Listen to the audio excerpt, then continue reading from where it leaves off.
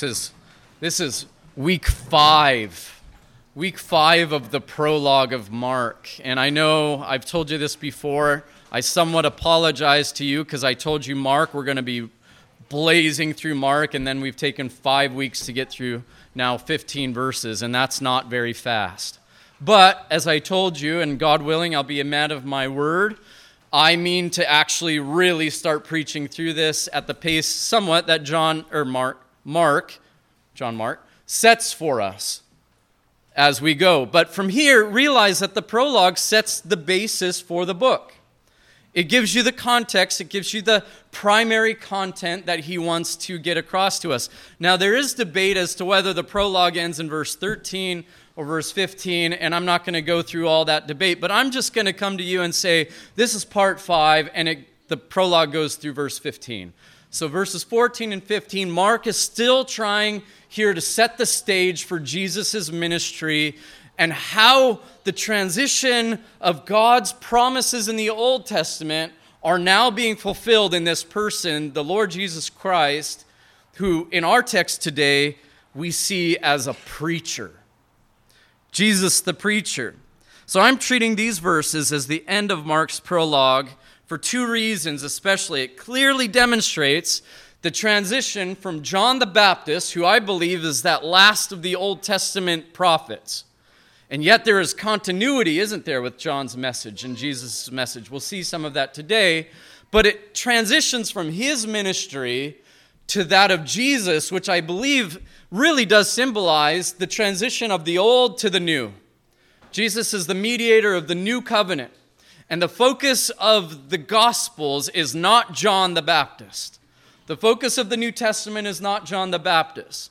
The focus of the New Testament is Jesus' ministry and his finished work, which the Old Testament, John, foreshadowed. He was a forerunner to. The Old Testament prepares us for it, but now we're talking about this age now where God is fulfilling these promises in the person of his Son. So it marks this transition. Secondly, it marks the beginning of Jesus' preaching ministry.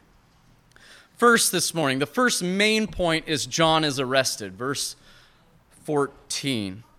Now, after John was arrested. Now, Mark doesn't record that between Jesus' temptation in this moment. He doesn't record what happens between there. There was some confusion amongst John's disciples. We read that in John 3:36. If you want to turn to John 3:36, you can. I'm going to just read it. You don't have to turn there. After this, Jesus and his disciples went into the Judean countryside, and he remained there with them and was baptizing. So Jesus and his disciples are baptizing now. And verse 23, John was also baptizing at Aenon near Salem because water was plentiful there, and people were coming and being baptized, for John had not yet been put into prison. Verse 24 says, now a discussion arose between some of John's disciples and a Jew over purification. And they came to John and said to him, Rabbi, he who is with you across the Jordan, that's who was baptized of John, this is Jesus, to whom you bore witness. Look, he is baptizing, and all are going to him. So there's some confusion. Why are they going to him? Aren't you in lineage with him? Aren't you part of that same ministry, that same purpose as his? And now they're going to him, and there's a bit of confusion. And John's answer tries to eliminate the confusion. A person cannot receive even one thing unless it is given to him from heaven. He's speaking of himself, his calling, the importance of his own ministry. But listen to this. You yourselves bear me witness that I said, I am not the Christ, but I have been sent before him. The one who has the bride is the bridegroom. The friend of the bridegroom who stands and hears him rejoices greatly at the bridegroom's voice. Therefore, this joy of mine is now complete. John is saying, what is given to me is not that I'm the Christ, but I am to bear witness of him. And he's come. And to hear his voice delights me, John says. And then verse 30 is that ultimate summary of John's heart here. He must increase, and I must decrease. He who comes from above is above all. He who is of the earth belongs to the earth and speaks in an earthly way. He who comes from heaven is above all. He bears witness to what he has seen and heard, yet no one receives his testimony. Whoever receives his testimony sets his seal to this, that God is true. For he whom God has sent utters the words of God. For he gives the Spirit without measure. The Father loves the Son and has given all things into his hand. Whoever believes in the Son has eternal life. Whoever does not obey the Son shall not see life, but the wrath of God remains on him. Thus John preaches to his disciples, Jesus must increase and I must decrease. But the way that this happens surprises us a bit. John is this figure in verse 5 of popularity of Mark. 1 verse 5, all Judea, all Jerusalem comes to John. He is the man of the hour. All, and I've said all doesn't mean everyone without any exclusions, but it means a mass of the people came to John to be baptized. Now his disciples are saying, hey, part of our popularity, our group is going to Jesus. Is that okay? Yes, it's okay. Yes, it's okay. But now we read that something has transpired that we wouldn't have expected unless it was here, written. John is arrested. Somebody who has all these people follow him is arrested. And that tells us that there were people that were unhappy with John. And we knew what John said about the Pharisees, the Sadducees. You brood of vipers, he called them. Right? Remember that? They evidently weren't friends. The Pharisees, the Sadducees, the leaders of the Jews were not friendly with John. But that's not who arrested John. Before we get to the details of John's arrest, I want to consider a few aspects of his arrest. First, we need to remember that he was just very popular. And I said this to you a few weeks ago. We need to be very careful about judging success by popularity. We who live in a democratic world, right? You're right or you're wrong based on how many noses say so, right? Noses, that's the way that people talk. I don't really understand that. But how many talking heads or talking voices or hands raised or ballots that are cast, that's how you know what's right. In fact, we often talk about that, don't we? We often affirm this thing is either good or bad based on if it's the majority of the people have spoken. That is not the way that truth is determined ultimately. Let us hear that who are living in a republic and a democracy. That truth is not determinate based on the amount of people that support it. And this is a good indication of that. John's truth, the truthfulness of his ministry, was not judged by the masses nor his being put into prison. Let us just understand that. Luke gives a succinct picture of why John was arrested in Luke chapter 3, verse 18. I'll read there. So with many other exhortations, John, this is speaking of, he preached gospel. The ESV has good news, but it's evangelion is the root there. It's gospel. John was a preacher of the gospel. He preached good news to the people, but Herod the Tetrarch, who had been reproved by him for Herodias, his brother's wife, and for all the evil things that Herod had done, added this to them all, that he locked up John in prison. So this was one of the extra evil things that Herod did. He locked John up. Why did he do that? Well, we know that Herod took Philip's wife, his brother Philip's wife, as his own. He committed adultery. And John, being a preacher of the gospel, do you hear that? He reproved Herod. Now, a lot of preachers these days are very careful to reprove our leaders, who are not kings.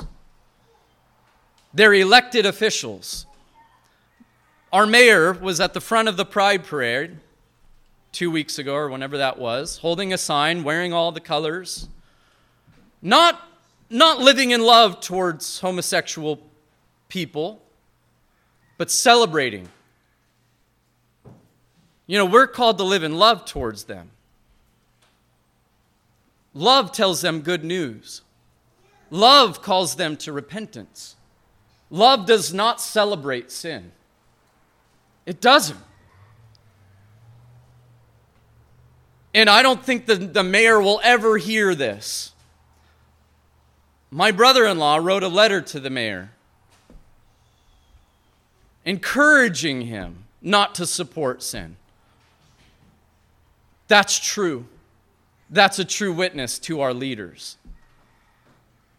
Sin is a reproach to any people, to every people. And John was a faithful gospel preacher who called Herod to repentance, and Herod threw him into jail for it. And who sinned? The Bible said Herod sinned. There's going to be a time, if things continue in this world that we live in, America, if we continue to celebrate sin, not just that sexual sin, other sexual sins, other sins that we have to celebrate here, or we have to almost act in worship towards, abortion is one of those, where if you question those things, you will be arrested, which will cause your morality to be put into question by a society. This is sort of a parenthesis on the text this morning. Who are you going to listen to? Who defines love? Who defines truth? The masses, the leaders, or the Word of God? Was John a lover? Was he faithful to the gospel? And was he a faithful preacher to do what he did? Yes, he was. And I would argue, so was Jesus. And that's the second aspect of John's arrest. John's arrest in Mark is to symbolize what will happen to Jesus. Was Jesus very popular at times in his ministry? Absolutely. He had crowds follow him everywhere, feeding 5,000. How many people have had 5,000 people walk miles to hear you speak? Or maybe to get food fed to them. I don't know. There's a question. What did they want? They wanted their bellies filled, right? But he was popular, right? And yet he found his way to the cross, didn't he? But the same term, arrested, in Mark is used almost as a technical term. The Greek word is paradidomai. And that's what it means. They took him. He was handed over. John was handed over now. That term is used of Jesus to describe what would happen to him and what actually happens to him. He would be taken, handed over to officials. He would be arrested in this same way. He had people follow him. Remember in John's gospel, it seemed like all these people were believers on him. In John chapter 2, Jesus says he knew their hearts. And whatever belief they had was not saving faith. Because a couple years later, they'd be crying out, crucify him, with the rest of the mob. Right? Was that because of Jesus' fault? God forbid. Jesus only spoke the truth. But there is a possibility that the reason why Mark makes this connection, this arresting connection between John and Jesus, is to show that it is not a shameful thing for a believer to be persecuted for righteousness' sake. What's the worst thing that could happen to you? What's the worst thing?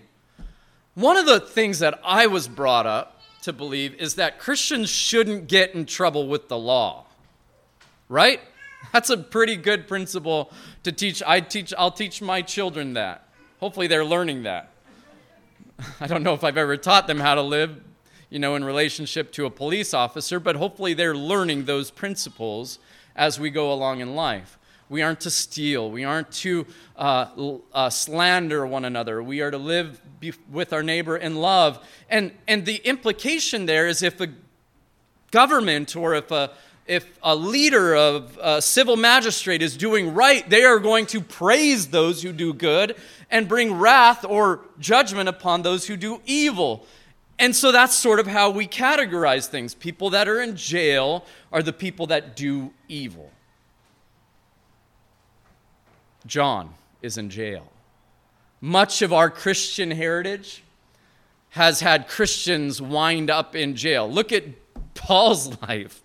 He's in and out of, somebody made the joke that Paul would go around and the first thing he would do when he would go to a new town is check out the prison to see what it would look like, because he knew he would wind up there at some point. You know, if we come to that point, which many people in this world, many Christians are at that point, sometimes it's worse than prison. If you wind up there, is that the worst thing that could happen to you? Evidently, you could be a faithful witness to the message of the gospel and wind up in prison. And Jesus says, don't even be surprised if that happens. If they did it to me, they're not going to have any qualms to do it to you. And this seems to be perhaps what Mark's purpose is. You know, Mark is writing this probably while Peter is telling him what happened.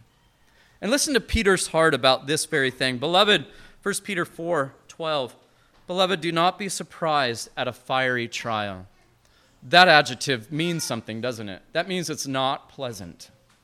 Sometimes we get the idea in our head that a trial for a Christian is just this thing that, as I said, it does allow the grace of God to be seen in us, and so we look at it from a distance and we say, oh, it can't be that bad.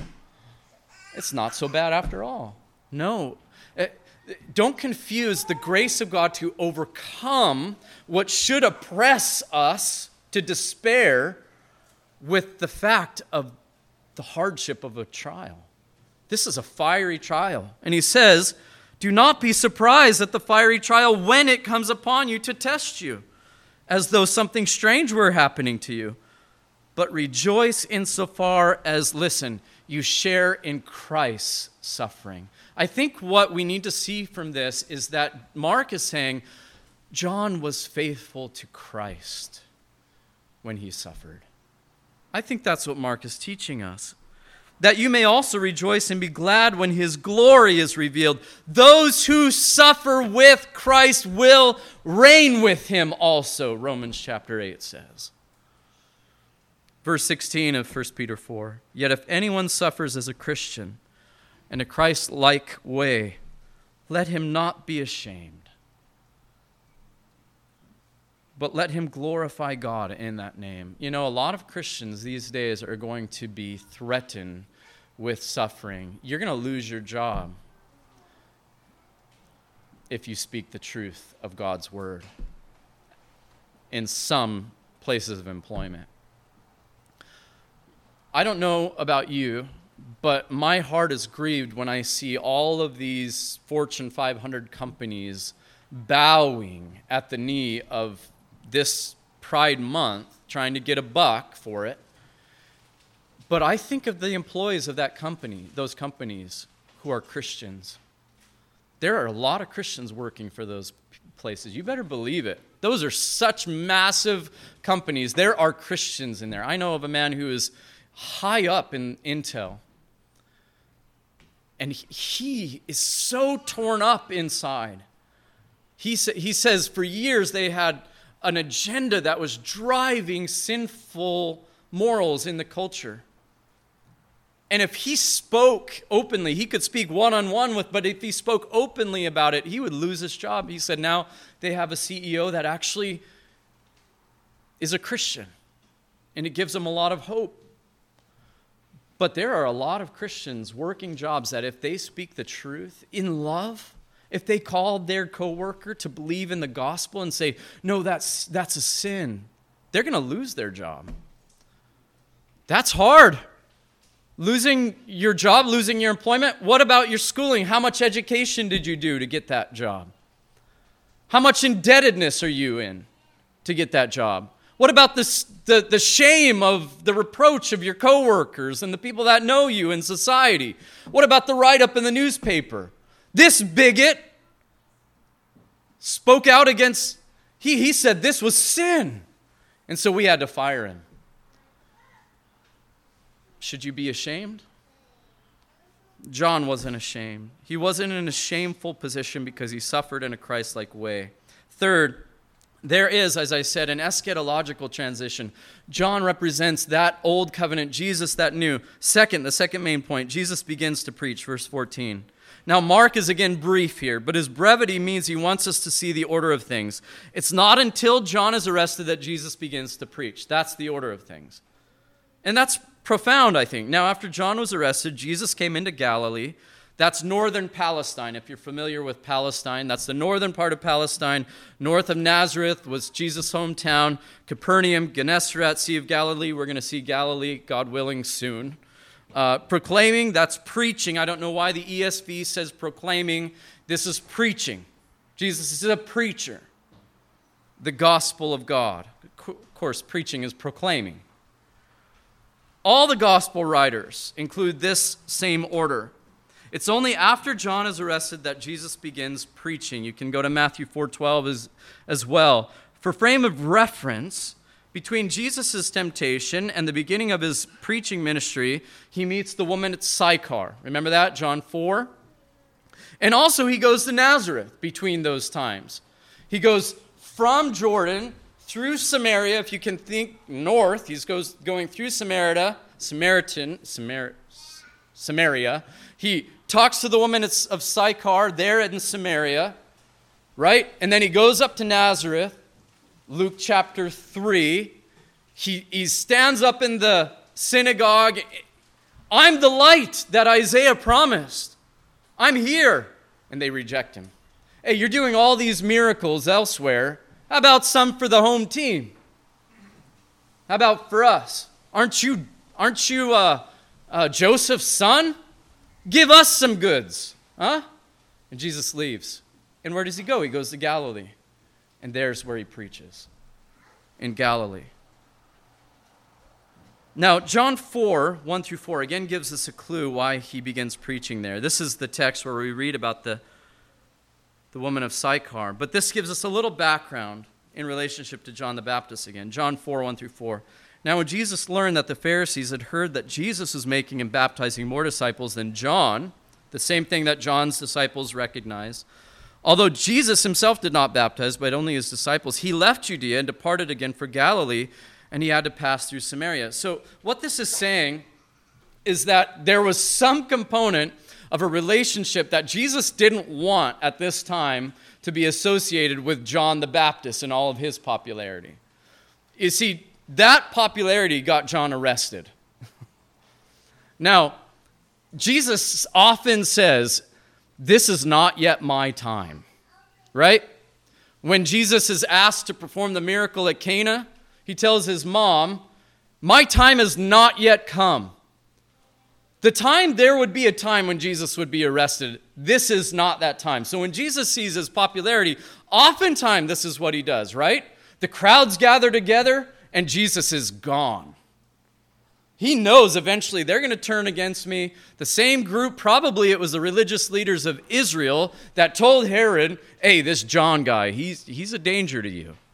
And so Herod maybe calls John, now I'm speculating, but perhaps this is what Herod calls him to stand before Herod, you know. He say, are you causing trouble? And John says, hey, aren't you with your brother's wife? That's sin. Here's some good news. You can repent and be washed of your sin. Oh, you're in prison now, buddy. And Jesus says, nope, that's not the direction I'm going now. I have a ministry to perform first. I have 3 years. That's going to accelerate things too quickly. So this is why I believe Jesus goes away, is because his popularity is rising, because all the people are coming to him now, and he doesn't want the same end. He knows his timetable. He knows God's timetable for him. And so he goes to Galilee, north. He doesn't go to Jerusalem right now. I want us to see something, though, that Jesus is a preacher. Now, oftentimes, I want to encourage you. So oftentimes when we as Christians start seeing things go in a way that doesn't seem to be promoting the Christian church or our freedoms or our liberties or or the success of the church, we start looking for answers. Why? Why is this happening? What are we failing to do? And one of the answers that I keep hearing more and more of is that what we may be failing is that during the Reformation, we pushed the sacraments aside to sort of the side, and preaching became primary in the Reformation. And so what is being said is the experience of the sacraments, the partaking of the body and blood of the Lord represented in the elements, that's not being done every Sunday. That's not being observed rightly. And so God is taking his blessing away from his church. There's all sorts of things that we look for problems. But may I suggest to you that Jesus being a preacher, John being a preacher, the New Testament pattern for preaching, that mantle being passed to the apostles, the pastors, the elders, the teachers is a good thing. Why? Because the Word of God is what is the basis for the observance of the sacraments. It is the means about how faith comes to the hearing. Faith comes to us by hearing, and hearing by the words of Christ. And so the Reformers were right to see that we need to have preaching as a central regulative principle of the church. And I don't say that because I'm self-serving and I'm a preacher. And I'll say this as well. Preaching needs to be personal. We have so many resources nowadays, and I love the resources we have online for preaching. I love that you can go hear extraordinary preachers out there. When you go home from church today, you say, oh, the pastor just didn't preach at all to what I wanted to. I can go on and I can listen. Here's the topic of preaching. I want to listen on this topic. That's what I need, so I'm going to go there for some real preaching. That is dangerous in some ways. You see, the assembly of God's people, when we come together and the Word of God is proclaimed, this is the ordinary means of how God will convey his word to his people. And he does it through imperfect preachers like myself. And yes, there are going to be pastors out there you can listen to, and that's fine. And I would encourage you to find good preachers to listen to. It's a great resource. But that is not a substitution for the local church. It's not a substitution for what kind of spirit you need to show up here and be prepared to hear the word of God and receive it. One of the dangers about all those preachers out there is that those preachers can be tools for itching ears. You know, the pastor, he doesn't stress this enough. And so instead of coming to me and saying, why don't you stress this enough? Why don't you stress this? Oh, I got this other guy that I like to hear anyway. I'll just go to him. And pretty soon you're not integrated in the church. The preaching draws us together. I hope you talk to one another. You know what the pastor said about John the Baptist and being arrested and preaching that? That seems off. You know, I heard that loving means acceptance. Loving means inclusion. Loving means equality, right? And that would mean that you would have to call people sinners. And can we do that? Ask people that. I'm getting off on a lot of rabbit trails, today. But this is part of the regulative principle of why preaching needs to be central. And that Jesus is a preacher, we need to draw on that. God sent his Son into the world, and his Son was a preacher. Preaching needs to remain central, and maybe I'm speaking to the choir, and I hope I am. Third, the message of Christ. What did he preach? 14 and 15. Jesus came into Galilee in verse 14, proclaiming the gospel of God and saying, the time is fulfilled, the kingdom of God is at hand, repent and believe in the gospel. The only time the phrase, the gospel of God, is used in all of the gospels, Matthew, Mark, Luke, John, is right here. The gospel of God. It's the only time that phrase is used. It's fairly profound, I think. And it indicates this truth. The gospel is God's message. That is, God gave it. I think that's important for us to hear. This was God's plan. Your hearing good news is God's doing. We have a gracious and good God. God is a just God, but he is merciful. He is long-suffering. And he has planned good news for sinners. That's what this means. Well, what exactly did Jesus preach? And I ask this question because it says that Jesus preached the gospel of God. And what do you think when you hear the gospel? Well, I think Jesus died the third day, or according to the scriptures, and on the third day he rose again, was buried, and on the third day he rose again in accordance with what? The scriptures. That's a summary. Gospel is more than that, but that's a summary. But it certainly includes his death and resurrection as the center, right? And the Bible says he preached the gospel. It also said that John preached the gospel. What is that? Because Jesus doesn't die for 3 years at this point, almost 3 years. He doesn't even start talking about his death until 2 years into his ministry. And that's just to prepare his disciples for his death. So what gospel is he preaching? Are there a few different gospels? Well, we have to be careful there because Paul says the gospel that I preach to you, there is no other gospel.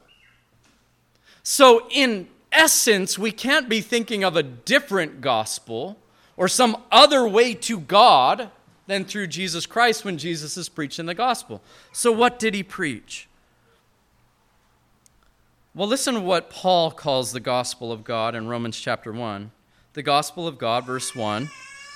Verse 2, which he promised beforehand through his prophets in the Holy Scriptures concerning his Son who was descended from David according to the flesh and was declared to be the Son of God in power according to the Spirit of holiness by the resurrection from the dead, Jesus Christ our Lord. So there's two things that are fundamental here to the gospel. One is promise. Did you hear it there? The gospel of God, which he promised beforehand through his prophets in the Holy Scriptures. And then the other aspect of the gospel is fulfillment. Concerning his Son, who was descended from David according to the flesh, declared to be the Son of God, so on and so forth. In other words, the gospel is good news that what God has promised has come to pass. Here. In essence, this is what the gospel of God is. Now, I've already argued in the beginning portions of this chapter, of Mark chapter 1, that when Mark says the beginning of the gospel, that gospel is in relationship to what God had promised beforehand. In other words, the announcement that Jesus had come into the world by the angels was gospel because it was fulfillment. The announcement of John, he who comes after me is greater than me. I'm not even worthy to untie his shoelace. Right? That's gospel. The Lamb of God who takes away the sin of the world. That's gospel. Jesus says, the time is fulfilled. The kingdom of God is at hand. That's gospel. This is good news. Look at this phrase, the time is fulfilled. That word fulfilled is pleroo, and it's related to Galatians 4 and 5, pleroma, but when the fullness of time had come, God sent forth his Son. That's good news. All of it's good news. Born of a woman, born under the law, to redeem those who were under the law, so that we might receive adoption as son. In the fullness of time, in the full measure of God's purposes in redemption, he sent his Son. And Jesus is saying here, the time is full. God's good news to you is at hand. And what is essentially he's saying is, here I am. Here I am. He doesn't say, the time is fulfilled, I'm going to die for the sins of my people. He says, the time is fulfilled, the kingdom of God is at hand. Repent and believe the gospel.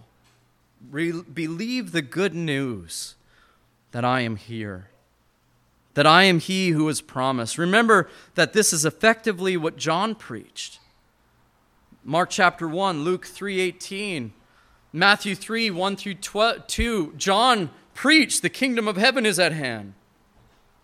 But the emphasis here, the difference is now John is arrested and Jesus is saying this. And this is important. The time is fulfilled. No more is there a transition. I'm here. I am the good news of God. Go to John 17. Very quickly. I know you're hot and I know we're tired.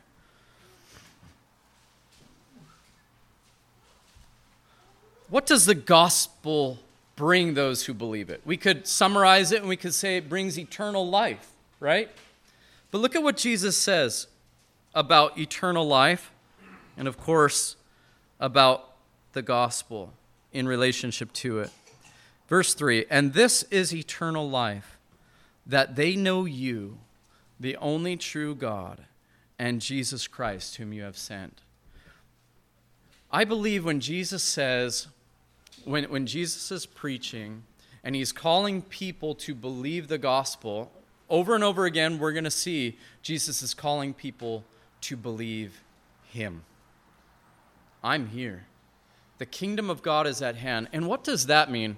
The kingdom of God is the great preaching theme of Jesus. And we're going to see it a lot, and I'm going to talk about it a lot. And this morning we don't have a lot of time, but I want us to see this, is that the gospel and the kingdom of God in relationship to Christ's coming is fulfilled. And you say this, wait, the kingdom of God is not yet fulfilled because Jesus hasn't returned. Some people say the kingdom of God is only future. It's only related to Jesus' second coming. And I want to preach this as we go through the gospel because I think you're going to be challenged on that point. But the kingdom of God is present where the king is. And the king is there. You see, remember when he says, John came to you, and we kind of sang different songs. John was singing a dirge, remember? Kind of a funeral hymn. That's the kind of preacher John was. Faithful, true, but you didn't mourn. But I've come. And I'm the bridegroom. And you should be rejoicing. You should be celebrating. And I'm drinking wine with you, and I'm eating food with you. And John is eating locusts and honey, and he's not touching any wine, and you didn't like him, and you don't like me, but we're preaching the same truth, but I'm the fulfillment. You should be rejoicing. I'm the king who John was preparing your hearts for. The kingdom of heaven is at hand. Believe me and repent. That's good news. Before we end, I want to ask this question. Do you love the kingdom of God? What did Jesus say was essential about the kingdom of God in what he taught us to pray? Thy kingdom come. We're praying for it now. We're praying for it now. I believe the kingdom has been established. I believe those who are in Christ have the earnest of our inheritance already as those who will receive the kingdom in fullness that is coming again with the Holy Spirit. But I think we are awaiting the full consummation of it.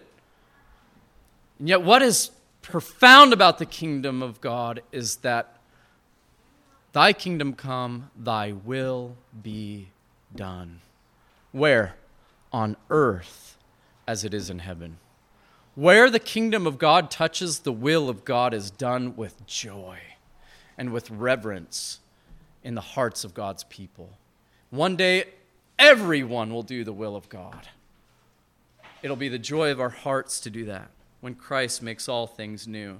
Second, the kingdom of God regards fulfilled promises. Perhaps no more clear than Psalm chapter 2. We see the kingdom theme all over the place in the Old Testament. All over the place. We couldn't possibly scratch the surface, but I think essentially Psalm chapter 2 is a good summary of what we should expect. The nations are gathering together, and they're scheming against the Lord and against his anointed. And God sits in the heavens, and he laughs. Do you realize that's what God is doing when he sees the kingdoms of this earth conspiring against him and against, especially now? Christ is, not especially now for God and his concern, but for us, we should see Christ has already won the victory, right? It shouldn't be hard for us to see this now. And here's what God responds to the kings of the earth. As for me, I have set my king on Zion, my holy hill. I will tell of the decree. The Lord said to me, you are my son. Today I have begotten you. This is fulfilled, the author of the Hebrews says in Jesus. Ask of me, and I will make the nations your heritage, and the ends of the earth your possession. You shall break them with a rod of iron and dash them in pieces like a potter's vessel. Now therefore, O kings, be wise. Be warned, O rulers of the earth. Serve the Lord with fear and rejoice with trembling. Kiss the Son, lest he be angry and you perish in the way, for his wrath is quickly kindled. But here's the blessing. Blessed are all those who take refuge in him. And Jesus is here saying, the kingdom is here. It's at hand. Here I am. Here's your refuge. Here I am. Believe in me. Psalm 46 is a praise in lineage with this king. Be still and know that I am God, the King of kings, the Lord of lords. That is, be still, both enemies in judgment and his people in peace. I will be exalted among the nations. I will be exalted in the earth. Psalm 47:2. For the Lord, the Most High, is to be feared, a great king over all the earth. God reigns over the nations. God sits on his holy throne. Psalm 48:1 and 2. Great is the Lord and greatly to be praised in the city of our God, his holy mountain. Beautiful in elevation is the joy of the earth. Mount Zion in the far north, the city of the great king. And just for summary purposes, I'll say this. In Hebrews chapter 2, it says, you and I are come to a mountain named Zion.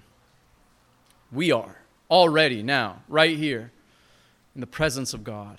He is in the midst of us here. And in Revelation chapter 21, we see the New Jerusalem descend out of heaven.